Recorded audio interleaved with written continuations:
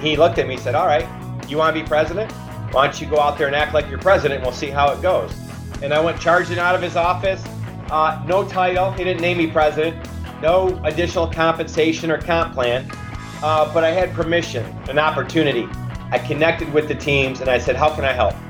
Now, when I promote internally, I'm looking for people who don't need the title to lead.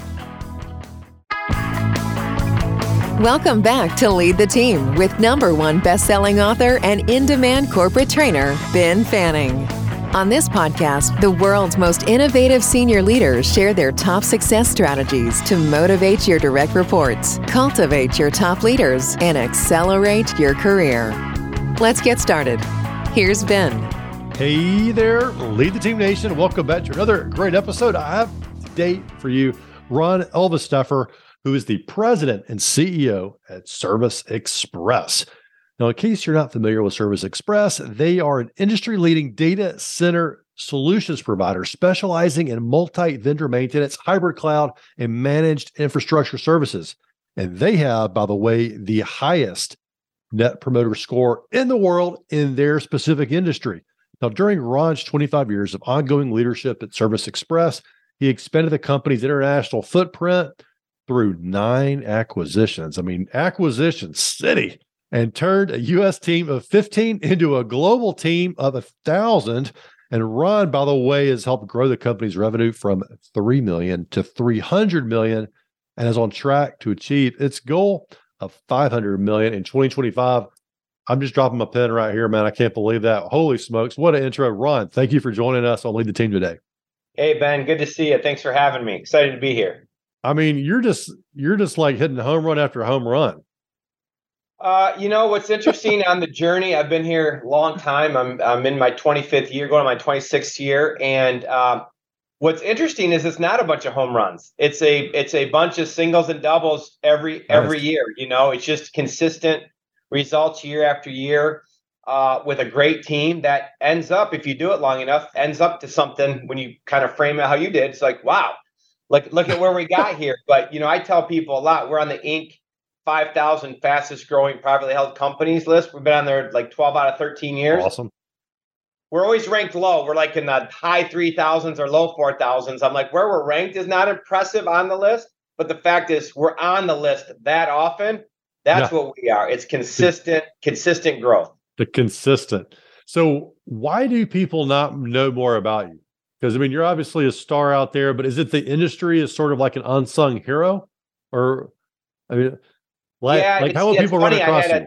Yeah, it's funny. I had a meeting this morning, and people were in our relatively newer building. Like, we didn't even know this was back here, and and they told our growth story, and they're like, this is just like a hidden gem. And I think part of it is our industry is a little bit of a niche industry, and while we have a pretty good presence on social media, I think we tend to talk more about who we are and what we're about, even more than what we do sometimes, because it's really about our people and our culture and the way that we approach business. I know that makes us unique and has really led to the success that we've had.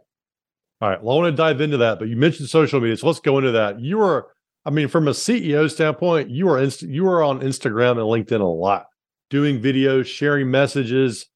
What have you noticed, and what's been the benefit for you from you doing that?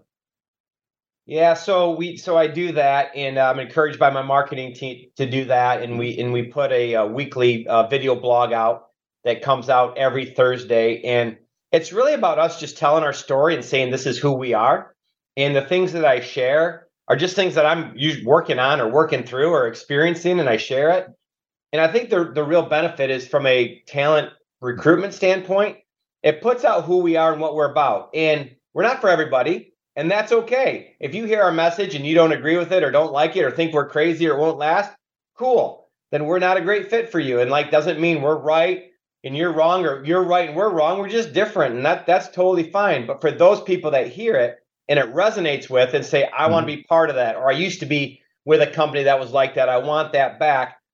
That really helps us get our message out there as we're looking for the right people for us. And I think the other thing is that I'm always sort of pleasantly surprised, and I love the feedback, is the amount of messages I'll get from people, some that I know, some that I don't know, from different parts of the world. Now that we're in Europe and the countries of like, your message really resonated with me. That was spot on, or the timing to hear that was perfect. That always means so much for me. And that's just kind of like the hidden value in the whole thing. Yeah, the personal level or the personal connection helps you keep going, probably in that. And I encourage y'all to check him out on, LinkedIn, of course, but Instagram too, because this is a guy who clearly enjoys it. Like, you seem like you're having a lot of fun when you're popping on, talking about something you did at work or that you learned from a customer. I just think it's really cool. Yeah, it is. It is fun, and it's challenging. And we certainly have challenges. But to me, being in business and growing, running a company and scaling it, solving interesting problems, taking on interesting challenges with smart people, with low egos, who just want to do what's right and help as many people as we can, and figuring that out together, and then working that through and going on to the next challenge. That to me is where it's part of where the juice is at. That's the fun in the whole thing. I enjoy that, and I'm blessed to be surrounded by so many smart, dedicated people that just want to dive in and help in any way they can. And when you said earlier, hey, our message may not be for everybody, and that's okay. Yeah. They may not think that we're going to be around that long. And I kind of laughed. I'm like, you guys, you've been in there for 25 years. I think you guys have proven yourselves. I think one of our special traits is we always have that little bit of chip on our shoulder, always thinking we're always still to prove ourselves. We're trying to get, as you mentioned, to 500 million in 2025. I'm a believer in putting big goals out there, BHAGs, as Jim Collins calls them. Oh, yeah. And striving for that. Audacious goal. Yeah. Yeah, big, hairy, audacious goal. And as we get ready to achieve that, we'll throw another one out there. So it's kind of like we never feel like you've made it. You're always striving for the next goal. So you're in a unique position to answer this question that I'm about to ask. You have been at the helm of a company of 15 and now 1,000. What is the biggest difference that you've noticed in leading 15 versus 1,000? Yeah, what's funny is a lot of it's the same. It's just at scale. Our founder, one of my mentors, Mike McCall, used to say, it's all the same, just add a zero at the end. And it kind of scales, whether it's revenue or number of employees or whatever it is. It's just add a zero and think about the scale from there. And so it's really the core principles, our core values, our core objectives have been the same for over 20 years. Those haven't changed. People are at the top of our flywheel for how we think about growing and scaling the business. Is always a people first mentality. And that stuff hasn't changed. We just had to figure out how to do it at scale across now 50 plus locations in the US, now into Europe. We got into Europe a couple of years ago through an acquisition. And, it's the first time that we've done that. But, it's great. The people, they're the same. They're great people who are hungry to achieve, who want to help take great care of our customers, help work together as a team, and build something special as a company. And so even across borders, it's around people. Now, I worked for Honeywell, a multinational company, a long time ago, and we probably did, maybe 9+ acquisitions. I don't know, a lot of acquisitions. The thing that we struggle with all the time, though, was, hey, they have their own culture. We have our culture. And there was always a bit of a collision of, hey, you're the new people, we're of the old school, we acquired you, and there's a little bit of this and that going forward. I suspect with this size of company, when you're making all these acquisitions, you're adding a big percentage of people. So you're basically absorbing like 9 cultures, right? From this standpoint. How have you guys been successful in not just acquiring, because that's just half the battle, maybe not even half the battle, integrating the 9 is where it gets tough. Yeah.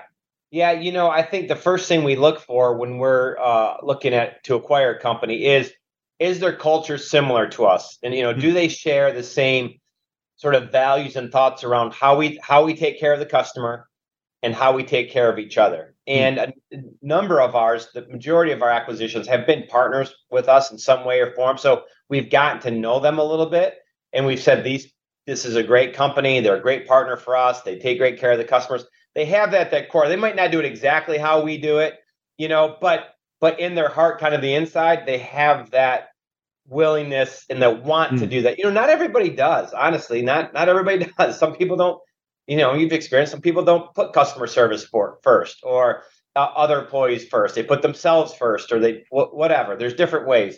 So I think that's at the core. And then we come alongside them, introduce them to Service Express. Again, here's how we see the world. Here's how we're going to grow the company. Some people opt out. Some people are like, I don't want to do that, or I don't want to be part of a large company. And that's okay. So we make that transition as seamless as possible. But there's a core in there. A number of them said, man, look at the opportunities I can now have being part of this organization and at scale. And so we give everybody the opportunity to come along, and then we invest in those who really get it, embrace it. And we've had a number of success stories of people who have just created tremendous careers here with Service Express. So, all right. So let's dive into that. You have a unique way of thinking about promoting leaders at Service Express. Tell me a little bit about that. Yeah, well, it for promotion, it goes back to when I was named president in 2002, and I had a conversation with our founder and talked to him about the idea of naming me president, and him playing the role as our investor and letting me run the company. And he looked at me and said, "All right, you want to be president? Why don't you go out there and act like you're president, and we'll see how it goes." And so I was like, okay. And I went charging out of his office. No title. He didn't name me president. No additional compensation or comp plan. But I had permission, an opportunity to go out there. And so I went out there, and I think this is a good lesson, I think, for new leaders in any position. I didn't run out there and start giving orders and say, I'm the president. You have to do this, do that. And you have to listen to me. I ran out. I connected with the teams, and I said, how can I help? What's in your way? What are the obstacles in your way? How can I remove them? How can my team help your team do better? And how do we communicate and align? And that's what I really did, was run out to try to do that. And I did that for about 90 days. And he said, hey, I think this is working great, and we'll do it. And so now when I promote internally, I'm looking for people who don't need the title to lead. I'm looking for people who don't need the title or the comp plan to have influence. In my opinion, if you're waiting for that, if you say, I can't do it unless I have the title and I need the comp, you're not really a leader, or what I would call a servant leader, where leadership's not really in your heart. Because I think true leaders can't help but lead. You can pay me, you name me a title, I'm gonna lead. I want to help. I can't keep from helping. Now, we come alongside with the title and the pay. No one's doing this for free. The owner came along and gave me that, and it's all gone very well. But if you're leading with title and comp before action, in my opinion, that's wrong, and that doesn't get promoted here. Lead with action. Make it obvious. We have another great example. We had a service leader years ago. There's talk around promoting him to a he wasn't a service leader, but promoting him. And I was asking questions, and we had a debate. And finally, his manager said, look, we can name him leader or not. The fact is, he's leading it. Whatever you guys want to do, he's already leading it. So, and we can decide on the title whenever. And I said, that's what I needed to hear. I'm good. Promote him. He's already the leader. We're just putting the title behind it. Very, very valuable insight there. From a personal level, for leaders, don't wait. If you want to be the president, act like the president. Because I think about, like, in a leader's mind, when they're making the decision to promote somebody, it's a risk. Like, they make you president and you hadn't really served as president. That was probably a risk in their mind. And so what you did was go out, like, I'm going to do president. I'm going to show you that I can do it. And then it mitigated that risk in their mind and showed them, hey, you're ready. So it's like, do the job first. And how great would it be if they had a team full of leaders who all acted like the president, meaning, again, not throwing their title around and not giving orders, but just saying, I'm thinking about the whole organization, everybody in here, and how I can help and serve them. That's how every leader at Service Express should be thinking, by the way. So the more we can do that, the better and stronger we're going to be at a company. So good. It's when ego gets in the way and self gets before others. Leadership is about service to others, not about title and ego. Man, I'm just trying to imagine that conversation back in 2002. We're cruising in there like, hey, I think you're doing a good job as the owner, but I'd like to be the president. and I'm going to walk out and I'm going to show you that I can do it. What a great think about this from him. What a great move for somebody who, he took the risk and started the company, and had all that in there. And for him to say, okay, I'm going to lean on you and trust in you to do this. I think it's one of the biggest alpha moves I've ever seen an owner make, and it worked out really well for everybody. And it was and it's one of those, you didn't know the moment it was happening until you look back on it. I was like, well, that was pretty significant, but it's really shaped how I've thought about promoting leaders through the company. And here's what you talk about scale, Ben. So a number of years ago, this is maybe going back about 8 or 10 years now, probably 10. I got off that game a little bit. I had people coming to me like, we're bigger now and we get your story and it's a great story. And we're trying to tell people, like, do the job before you're promoted, then you get the job, but we're getting bigger and it's confusing to people. And we need structure and scale. We need levels. And I was like, okay, maybe it is. Maybe that was for a period of time when we were a smaller company. And so I got away from it. And what happened was I started seeing people being promoted who wanted the title and wanted the prestige and wanted the comp, but weren't necessarily the right leaders that we are looking for. And I watched how that was influencing the organization and people in it. And I think that, by the time that all evolved was probably about a year and a half. Mm-hmm. And I saw too much of it. So I'd had enough. I called a meeting with my top leaders and I said, look, I've tried it your way. I get what you're saying. You say it's confusing. Here's what I think. It's not confusing to the right people. It's confusing to the wrong people. The right people are going to lead. Look around and see who's leading. Get them in leadership positions. And everybody else who says, I want to be the title of leader, get them out of those positions. And so that's what happened. So I'm like, I'm done. We're going back to our roots. And this is how we think about it. Because again, the right people aren't confused about it at all. The right people are like, look, I'm going to lead. You can't keep me from leading. And leading is serving others. Leading is influence. Leading is helping. You can't keep the right people from doing that. And then we come along with the title. And so we got back to our roots, and it's, we stick towards that. Yeah. And it's just, and I suspect you noticed an immediate shift in the mindset. Yeah. I mean, immediate. So powerful. And you're also attracting people to the company that want to be a part of that. I want to step up versus, hey, once you pick me, just wait. I'm going to be a great leader. No, just do it now. I love that. Want to boost your productivity and decision-making? Get vital insights from each episode delivered directly to your inbox. A great resource, whether you've listened to the episode or not. Go to benfanning.com/insight. How do you define culture at Service Express? Yeah, it's a great question. It's one I take a lot of have a lot of passion for, because I think it's misrepresented. So culture at Service Express, in my opinion, is people know the work that they do matters. They know the value they bring to the organization. We have a robust performance measurement system. Like, everything gets measured right down to the individual performance across all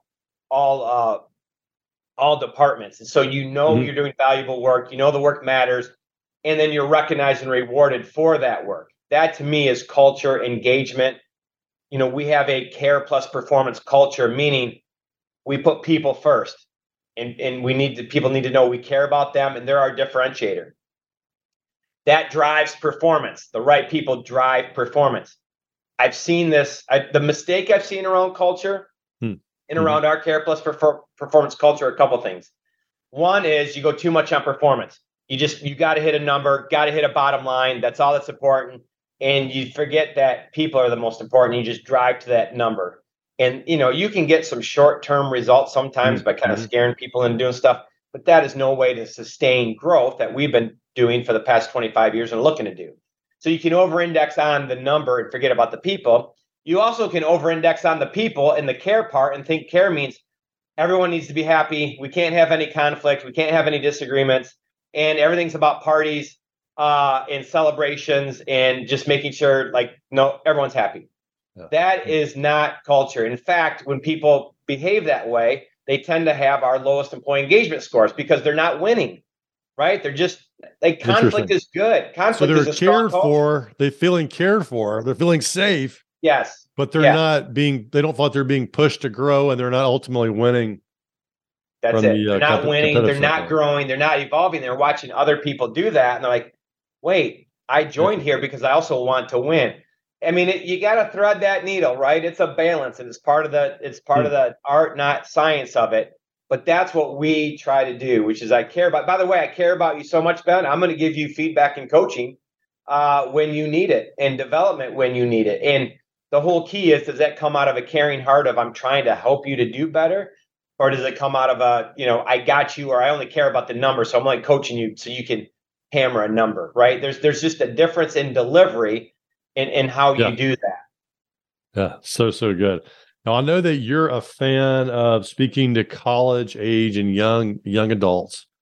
And so what are some of the strategies that when you're speaking to them that you give them about life and career and being a professional?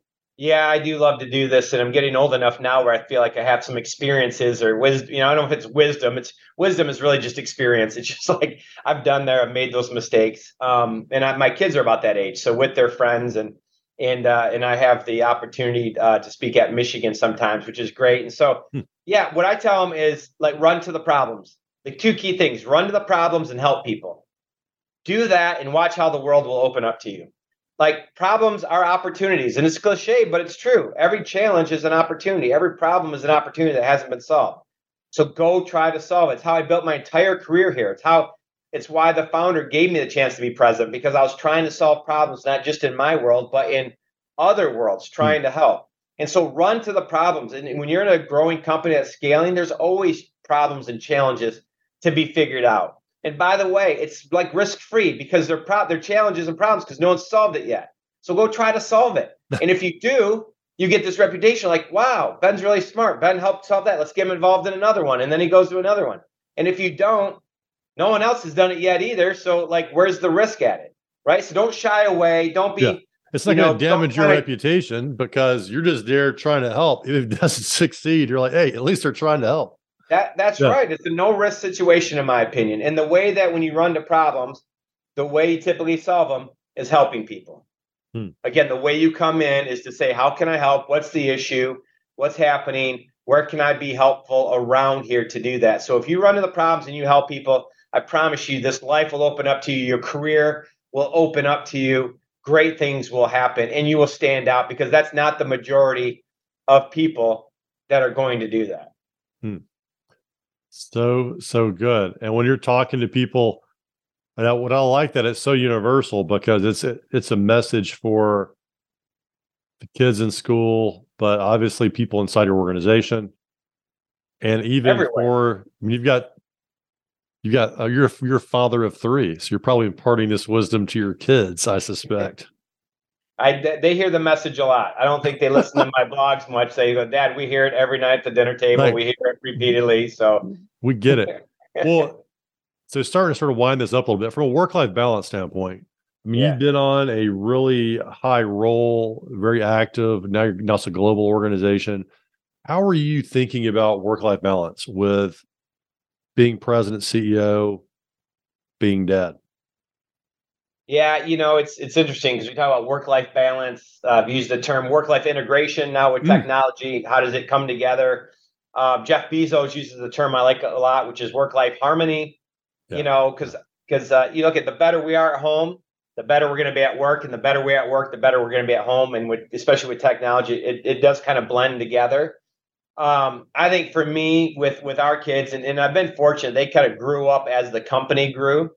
So while I was busy, we've expanded and my travel has probably picked up a little bit as they've gotten older. So that's been fortunate. Okay. But, Yeah. every sports season, we're just about to wind up, but every sports season, my wife puts all the games in my calendar. So they're all in there. And so with my assistant, I talk around trying to block out when I'm in town, Yeah. the games and travel time that I'll get there. And so, and it evolves. When the kids were young and I was coaching their teams, or they needed rides and I had to be even more available, I'd start my day earlier. Hmm. I like to do CrossFit in the morning. I'd go to 6 a.m. I'd get up at 5, be doing CrossFit at 6 a.m., be at the office a little bit after 7, go through but I'd get out earlier because I'd have to get to games and practices and take them. Now they're older, 2 are off at college. The youngest has her license. She's wrapping up high school. They can get themselves around now, and there's not as many games. So, and I'm getting older. So like I do like CrossFit at like 6:45 or 7. So I start a little bit later, but I can go later because I don't have to get out to get to as many things. And so there's this rhythm of life.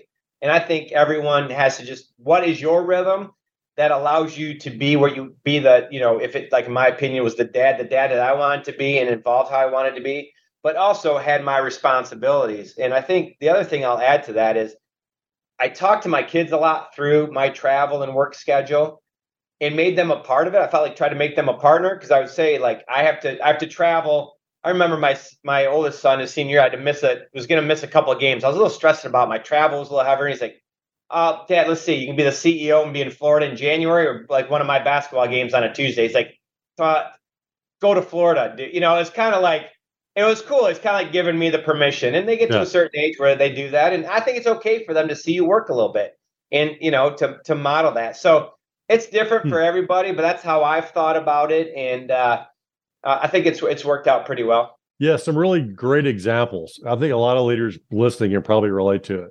And one of the things I thought was, you were very proactive about it, getting everything scheduled early. The schedule comes out, get the times plugged in and try to work around with. And you were really modifying your day. You're waking up a little earlier because you were prioritizing being there, but you don't want to give up your workout.